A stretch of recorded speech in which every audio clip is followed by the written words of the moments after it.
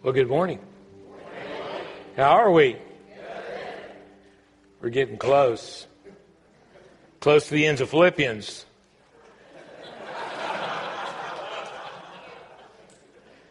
Do I look relaxed?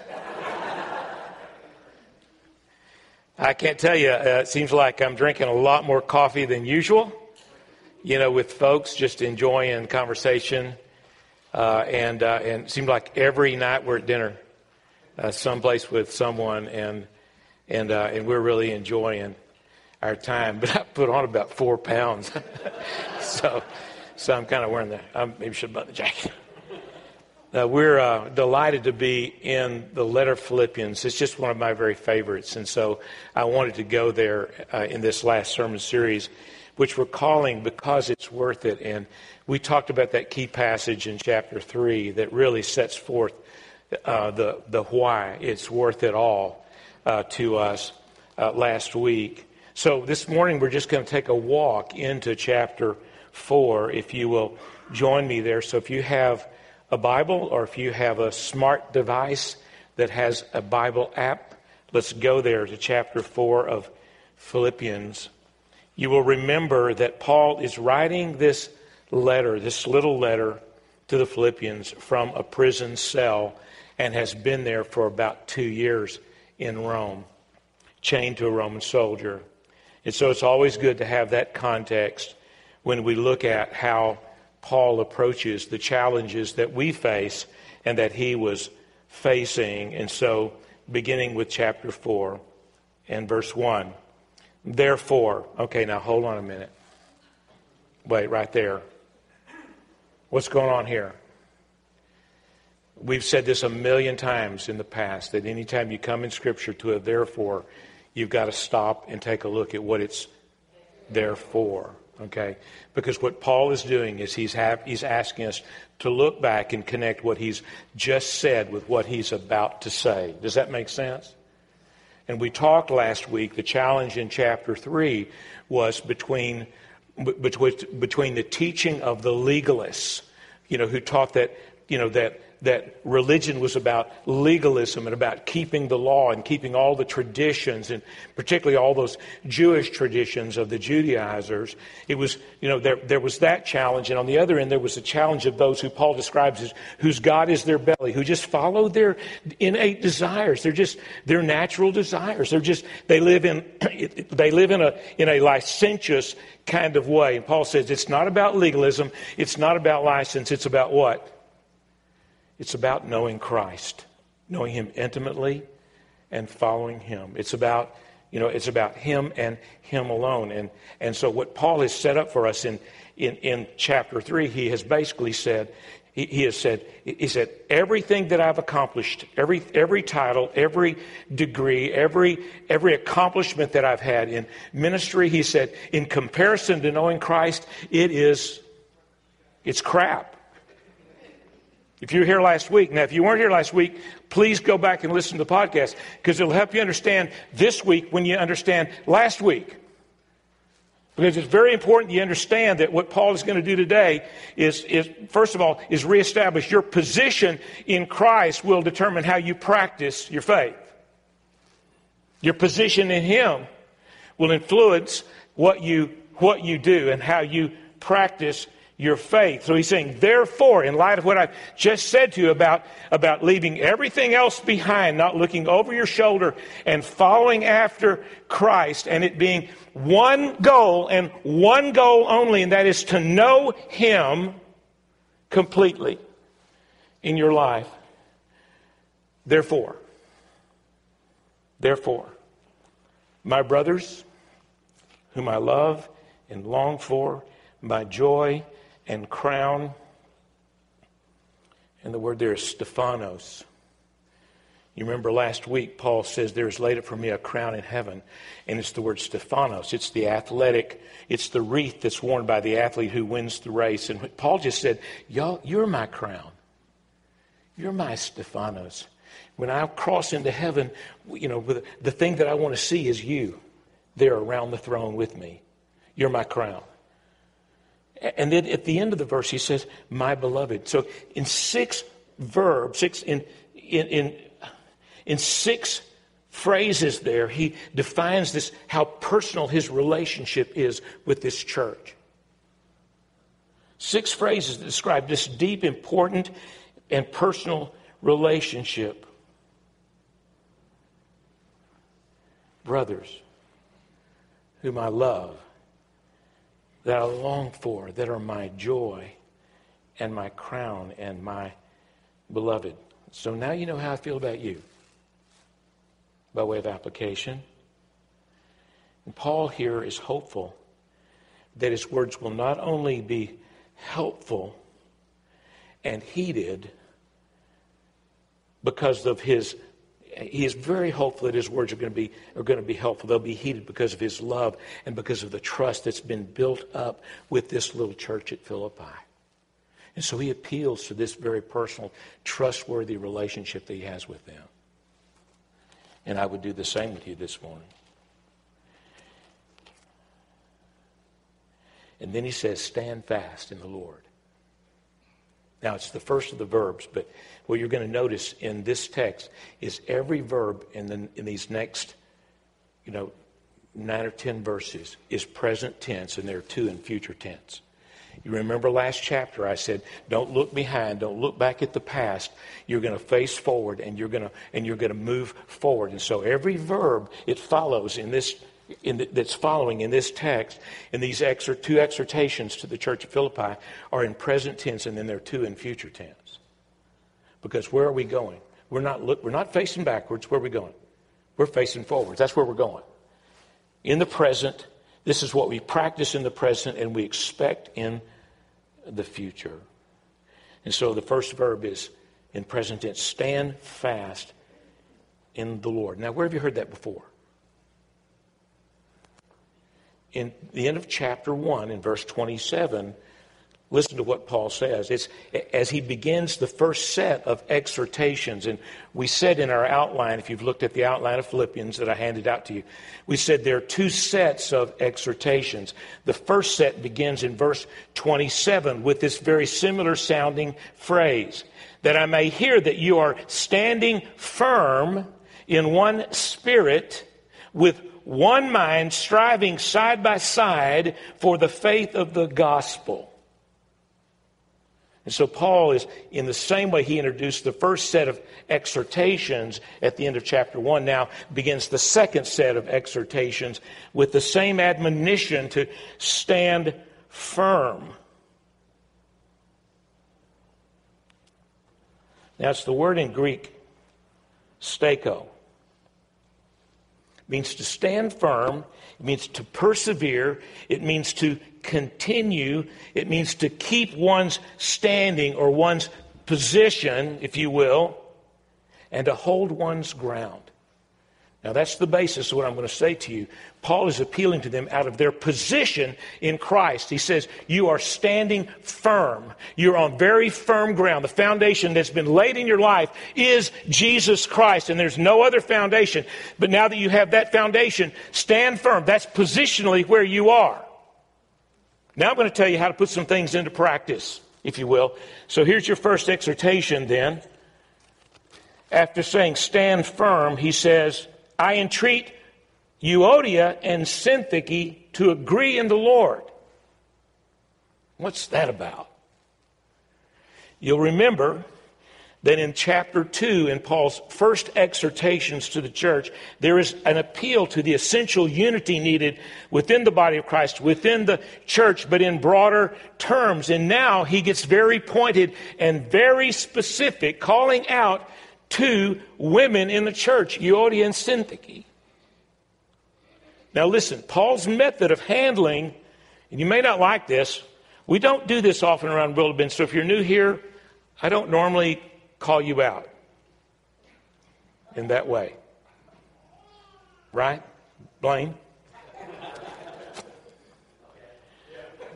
But we can talk later. No, Paul's method of handling this rift between these 2 women would indicate that the clash was a clash of personalities. It was not a clash of doctrine. Now you remember in chapter 3, the beginning of chapter 3, when Paul addresses the false teachers, the Judaizers, the legalists that were trying to influence and carry this church in the wrong direction, he calls them mongrels, mongrel dogs and mutilators. Paul's not afraid of tough language, but in this instance, this isn't a doctrinal issue. This is two ladies that have a personality problem. They're just not meshing. The chemistry is just not working, if you will. And so he becomes very serious with them because their rift is affecting the work of the gospel. It's impeding the work that needs to be done. And so he says to these women, agree in the Lord. Now, I'm using the English Standard Version, but it's a pretty poor translation because the literal language here in the Greek is, be of the same mind in the Lord. Be of the same mind in the Lord. And the word mind there in this verse is the word phroneo, and it's the very same word that Paul used to speak in chapter 2 of Jesus when he said, let this mind, let this phroneo be in you, which was also in Christ Jesus. So what is he doing for Euodia and Syntyche? He's kind of reflecting back. He's picking up that same word. Euodia and Syntyche, you ought to have the same mind that Christ had of humility. And so you ought to be able to come together and be of one and same mind in the Lord.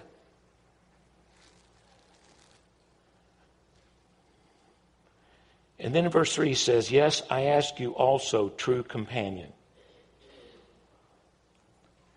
And the literal translation there could be yoke fellow. And now the original word there I put it in there. Do you see it? Syzyge, yoke fellow. It could be a description of someone that he has come to appreciate in that body that has been a fellow laborer and a yoke fellow with him in the yoke of Christ. Or it could be that it's a proper name. It could be capital S. We don't know which. What we do know is that Paul was probably asking him to live up to his name and be my companion, be my yoke fellow in this. Syzyge, help these women who have labored side by side with me in the gospel, together with Clement and the rest of my fellow workers whose names are in the book of life. Whose names are in the book of life. Once again, a positional statement. Do you see it? Whose names are already there, already found in the book of life. So on the basis of your relationship with God, on the basis of what we sang, Blessed Assurance, you two women, bring your minds together in the Lord. Now, the application would be fairly simple for any of us here. You having problems with anybody in the room today? In such a way that it's impeding the unity and the work of Willow Bend Church?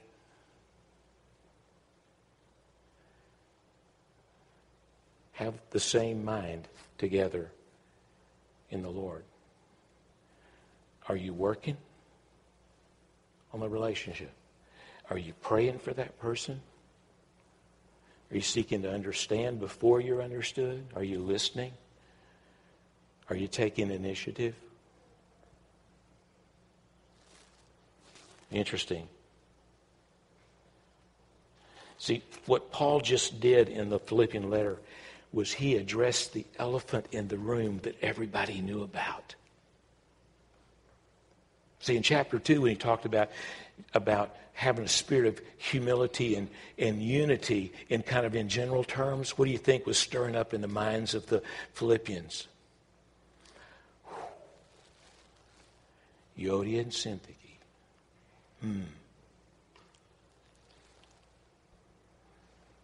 I don't think Paul was just hoping that they would hear.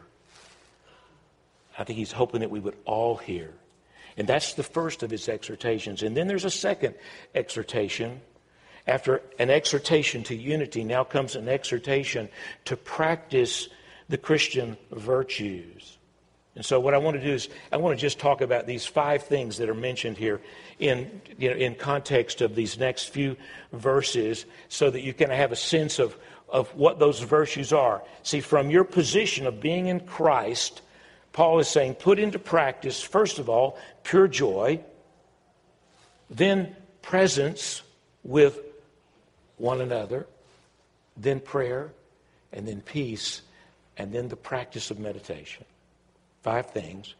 So let's look at the first. From your position of being in Christ, put into practice, choose joy, pure joy. Rejoice, and it's an imperative here, in present tense, active imperative.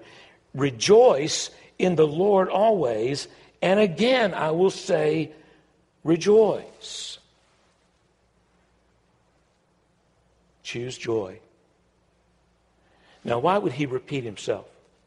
Most of the commentators will say it's most likely that he wants to emphasize the need for joy because of the suffering that the Philippian church is entering into and the persecution that they've begun to experience. And so what Paul is saying to him, no matter what happens, no matter what the circumstance in your life, whether it be good or bad, you have a choice to make. You can choose how you will respond. And I exhort you to rejoice in the Lord. Now, let me make something clear. When we go to the letters like this, we look for key words to help us determine what the themes or the emphasis of the letters are. And we stated as we began Philippians that 19 times in 104 verses, Paul uses the word joy or rejoice. So it's clearly one of the themes, right? This is a letter about joy, is it not? But even more so, I would remind you that in 104 verses, 72 times Paul uses a proper name for Jesus. Christ, Jesus, Lord, Jesus, Christ, Jesus, Christ. You know, several times he uses God the Creator, but it's 72 times out of 104 verses. So what's the real emphasis of the letter? It's what Jesus is doing. So he says, so you can rejoice where? In the Lord, because you're positionally in Him. Do you get it? And so practically, how does that work out? You choose joy. Secondly, he says, presence. Now, by that I mean, I'm not talking about God's presence. I'm talking about how you're present with others. And so I've given it the name non-anxious presence. I'll explain my meaning in a moment. Verse 5. Let your reasonableness be known to everyone. The Lord is at hand. Let your reasonableness be known to everyone. The Lord is at hand. Now, William Barclay and Homer Kent and others that I've read recently say that this is the most, in the Greek, the most untranslatable word in all of the Greek vocabulary. So that makes it a pretty interesting word, right? This is the most untranslatable word in all of the Greek vocabulary. In other words, it's a real problem if you're trying to produce a verse-by-verse and word-for-word translation of Scripture and you come to this word, epiikes, you have to choose a word to translate it. But there's just not a word that translates that really does it any justice, because it's just that complex and full of meaning kind of word, all right? So the Greek is epiikes. So we need to talk first of all about what it is and where does it apply, and then the why. And then why do we apply it? Okay? What it is, epiikes. The English Standard Version translates it here, reasonableness. The New American Standard, gentle spirit. The Living Bible says that you are considerate or with consideration. The Holman Christian Standard Version, graciousness. The King James Version, moderation. The Message Bible, which is a paraphrase, make it as clear as you can to all you meet that you're on their side and you're working with them and not against them. The Common English Bible, gentleness. That's shared with the NIV and the Net Bible. The International Children's Bible says, be known for your gentle and kind spirit. The Tyndale Bible, softness. The Good News Bible, gentle attitude. The Revised Standard Version, your forbearance. The Weymouth translation, your forbearing spirit. Are you seeing the translators having a problem here? Because this is just a word that you just can't hardly translate. It has too many and too vast a set of meanings, if you will. The Greek dictionary words include fair, equitable, mild, patient, gentle, and it's all that. But this old boy, this preacher, has been searching for a word that expresses to me what non-anxious presence really looks and feels like. Now, that term comes from family systems theory. And I promise you, I am not an expert on family systems theory by any stretch. But I have learned that all living organisms live in systems relating to one another. Objects live in a kind of a linear way, A affects B. But when it comes to living organisms, we act and we react, and it's very unpredictable how that will happen in so many instances. But we live in these sort of circular, complex, kind of relationships with each other that help us to define ourselves in relationship with others. And so we get involved in systems, and the most common of those systems is what you call family systems. And so every one of us is part of a family, right? And so there's a certain kind of a system that is created in your family in those relationships with behaviors of all involved that sometimes become very patterned, almost habitual, right? It's just the way we learn how to do things, and because human family systems are made up of humans, they tend to be pretty dysfunctional, right? So, but everybody lives in that system, and it's kind of dysfunctional. There's a pattern of behaviors that develops in it, and so everybody sort of accepts a certain kind of role in the family, and so you're struggling not only to sort of keep some balance with your sense of your own identity and yourself, your separateness, but you live in a system where you're close to people and you're connected to people, and you're trying to maintain some sense of balance in that. And so you have to learn how to express yourself in a family system. In the phrase they use is self-actualization. At the same time, you've got to somehow be able to manage and keep some kind of a balance of closeness or connectedness without being absorbed or fused with people where you lose your identity.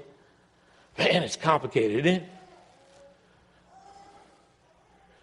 And so I read Edwin Friedman's work, which is like about 500 pages, and then I came across Peter Stanke's work, which is only about 150 pages, and that helped. And so I want to show you a diagram from out of Stanke's work. Can you put that up there? Okay, this is ripped right out of Peter Stanke's How the Church Family Works, because churches are families too. You get it? Yeah, I mean, that's even the metaphor that's used in Scripture again and again. So churches are a family system too, okay? And so here's the problem. There's a lot, one of the primary issues of any family is going to be anxiety. How you deal with anxiety, how you deal with pain or suffering or anxiety. And so you can... So here I am. I'm this separate individual, but I'm living connected and close, and I'm trying to figure this out. And so you can diagram anxiety on this kind of a graph, where if you see on the left side, there is my toleration of pain, which is in myself, my own ability to tolerate pain. Does that make sense? And it goes from low to high at the top of the graph. So it's my ability to tolerate pain. Okay, and that is in association in a family system with my ability to tolerate pain in others. The pain or the suffering or the anxiety that others are experiencing in that system. So do you see how you can then create a Johari window, a window with like 4 panes in it, where you can kind of generally locate yourself, all right? So if you have a high pain tolerance, but you have very much difficulty tolerating pain in others, then what happens? You become a rescuer. Bingo! That's the family system I grew up in. That's the role I learned to play. Oh my goodness, and then I chose ministry. Why? Because I have a high pain tolerance, and I can't just stand it. I can't stand it when you're in pain. You get it? Right? And what happens? What happens to people who live in that quadrant for very long? It's called burnout. You burn out unless you figure out how to manage the stress between, your ability to tolerate pain and the ability to tolerate pain in others. In other words, am I willing to watch people struggle? Now, I'll tell you, over the last 4 or 5 years, I've gotten real good at watching you struggle. Because I have learned, you know what? Your spiritual life is not my responsibility. You know whose responsibility it is? I won't stand before God for you. When you stand before God, give account of your life, I don't plan to be there. I plan to be off enjoying myself somewhere in heaven. I'm just saying, and I hope you're ready. Because it's not my job to get you there. I'm not your Savior. Jesus is your Savior. And you need to know Him, and you need to know Him well. That's chapter 3. Right? That's chapter 3. That's where we were last week. You know what I'm saying? And so, see, what happens is there's some of us in here have a low pain tolerance, and we can't tolerate pain in others. And we become the silent sufferers. That we just live in a kind of a helpless kind of state. And then there's some of us who have a low pain tolerance in ourselves, but we don't mind letting others feel our pain. And so we're the ones that are always complaining. Woe is me. My suffering is always worse than yours. And we're always looking for somebody over in that top left quadrant to rescue us. You see, and some of those tendencies become like magnets. Right? And the only way there's real growth and maturity in a family system is when, when I am willing to tolerate pain within myself, when I can play hurt, right? And I'm willing to let others struggle, themselves. And this became so clear to me a few years ago when my son Jess had been living in an apartment, and he was working for a veterinarian, and he had adopted all these different kinds of pets. He had a pet fox, he had a pet ferret, he had a pet raccoon, he had a dog. He had in his apartment, he had all of those. Okay, so when he moved out of his apartment, he went down to the Kroger's and he rented the carpet cleaning machine, hoping he'd get some of his deposit back. Okay, and so he was informed shortly after he moved out by the apartment owners that he owed them a significant bill of about $800 to not only lose his deposit, but to replace the carpet. So my young 20-something son calls me on the phone. Dad, could we have lunch? And his objective is twofold. It is either that I help him figure out how to get out of this $800 debt by some legal maneuvering, or that I'm going to write a check for $800. I'm saying, You see, because he's down there, whatever, in that bottom left, and he's looking for Dad to be up there in the top left in rescue mode. And so he starts laying out the story full of emotion. And I just smile at my son and I say, "Oh, Jess, this is such a wonderful opportunity for you. A wonderful opportunity for you for growth. And it's only coming at an expense of about $800. You know what? It could have been a lot more, but it's only $800. But you're not going to be able to get out of it. And what are you going to do?" Dad! Dad! "Jess, this is a wonderful opportunity for you." I mean, I just kept, and see what happened? What I did was I conveyed what is called non-anxious presence. I'm with you, but I'm not getting into your stuff because you're responsible for your stuff. But I care. But so you just speak very calmly. You speak very, you're, very reasonably. I'm saying you listen well. I'm saying, but you don't become codependent. You don't carry somebody else's load. And so the way that there's some maturity comes is when you see, and Friedman in his book, he uses this illustration. He says this: it's like we're all in a boat. It's like the family's in a boat, right? All right, and so you're trying to keep that boat in balance and keep it afloat, right? We're all trying to survive. And so somebody stands up in the boat and starts jumping up and down, right? And everybody's screaming, sit down, but they won't sit down. So what do? We all move to another place in the boat to try to get it into equilibrium, right? Does that make sense? I'm saying so, and that's what family systems do, because we got to maintain some level of balance. And so we become real dysfunctional because we start taking on a role because we got to go to some place in the boat. When Daddy comes home drunk,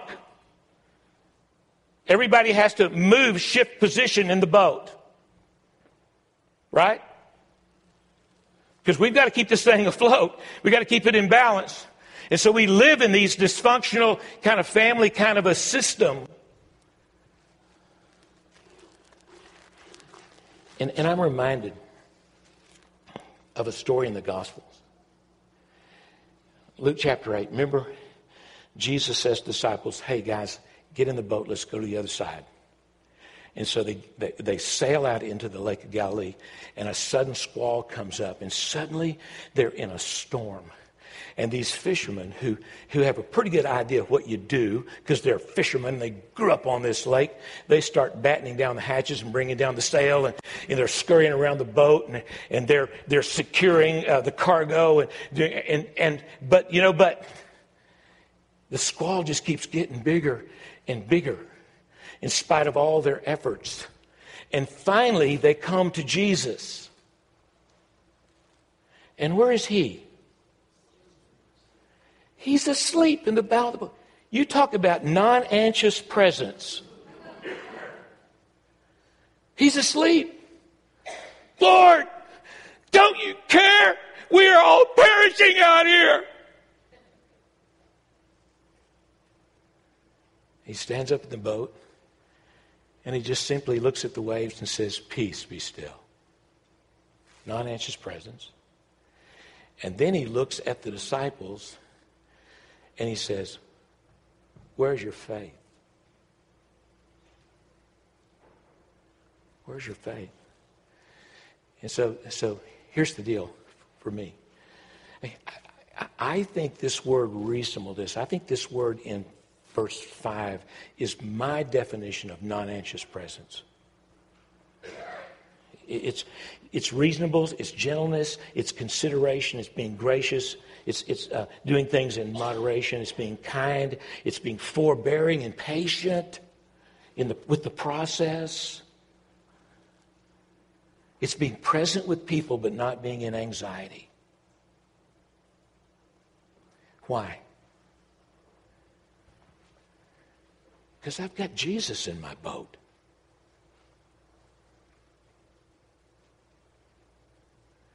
I brought Jesus on my boat. I don't have to live high anxiety. Everything doesn't have to be a state of emergency. Because I know there's someone who cares about me, who's in my life and is with me every step along the way. And all I've got to do is go to him. So Paul says, from your position of being in Christ, put into practice pure joy and presence, non-anxious presence. And then he says in verse 6, do not be anxious about anything, but in everything by prayer and supplication with thanksgiving, let your requests be made known to God. And there's the third exhortation. There's pure joy, non-anxious presence, in prayer. And the word prayer there is proseuche. It's linked to the idea of worship and adoration. And if you just look at the words that describe how Paul encourages and exhorts them to pray, he says with proseuche, with a sense of worship and adoration, knowing before whom you bow and you pray, with supplication. In other words, expressing your needs. With thanksgiving. And the Greek there is eucharistos. You recognize the root of that word from those of you that grew up Catholic. But it means thanksgiving, with thanksgiving, and let your requests, your desires, literally, your desires be made known to God. You see, the spiritual disciplines are not there just to be disciplines within themselves. There's a goal, there's a purpose behind the disciplines, like prayer, and that is that we know God, that we connect with God, that He, that we come to understand His heart, and He hears our heart. So always keep that goal in mind. Paul is always going to remind us, guys, we don't have to be without anxiety. We don't have to be full of anxiety. We have prayer. We have this conversational relationship that we can go to. That we can go to at any point in any time. And then fourth, he says, peace. Verse 7, and the peace of God, which surpasses all understanding. What an incredible statement. The peace that comes from God surpasses all understanding. And it will guard your hearts and your minds in Christ Jesus. You may be familiar with that word guard means umpire. It will umpire your hearts in Christ Jesus.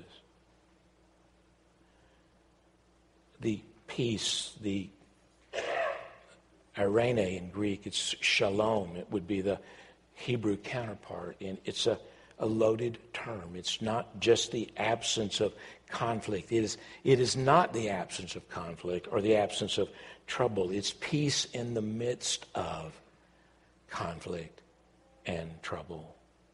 A sense of wholeness, a sense of inner harmony, of inner health and wellness. Peace, rest are in that word. So he says, so you choose joy and non-anxious presence, and you exercise prayer, and you will experience peace, profound peace that the world cannot understand. And then last he says, practice meditation.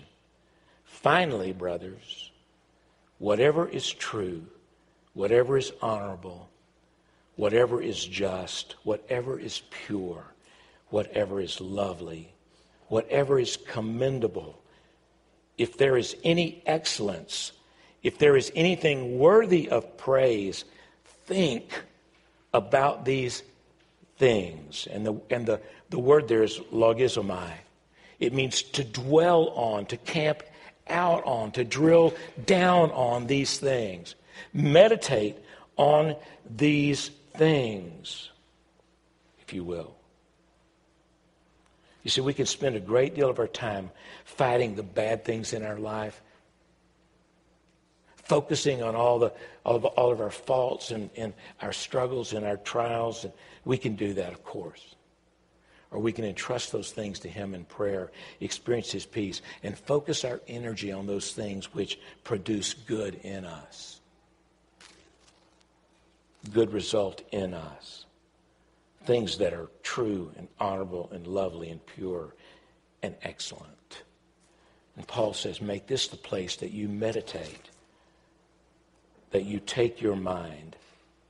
Verse 9, what you have learned and received and heard and seen in me, practice these things. Practice and keep practicing. Practice, practice, practice. Practice pure joy. Practice non-anxious presence. Practice prayer and peace and meditation in all that is good.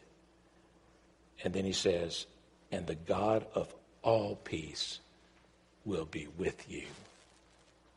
Will be with you. You will know his presence in a profound way. That's where he wants you to live. That's the privilege of your position in him, not by your work, but by his finished work on a cross. If you are in Christ, you are positionally in him, forgiven and free, righteous, not because of your righteousness. Paul says, I don't want to be found having my own righteousness by any means, but his, that which was established by his finished work on a cross. So from that position, you can put into practice these things. Christian, you can have joy. You know, you could be like me and quit trying to take responsibility for every bad thing that goes on with somebody else.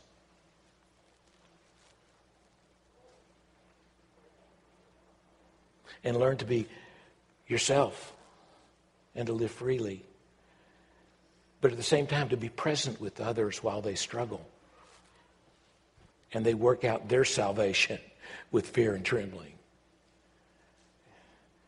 And you can always have this constant contact, this conversational relationship in prayer that leads to peace, profound peace.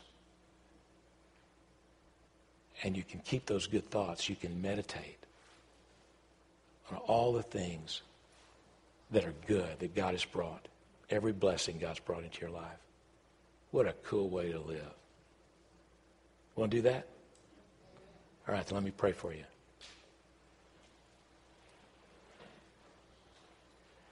Father, there might be somebody here who doesn't understand what we mean by being in position with Christ.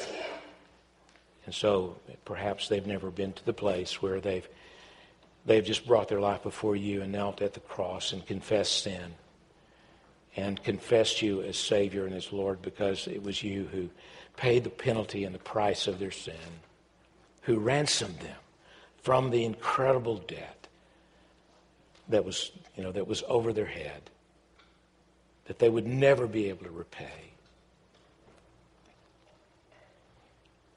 But you've called them, Father, and we pray that you would call them today just to come to bring their life before you and open their heart to you and receive Jesus and receive his offering of forgiveness and grace and freedom through the work that he and he alone did for us.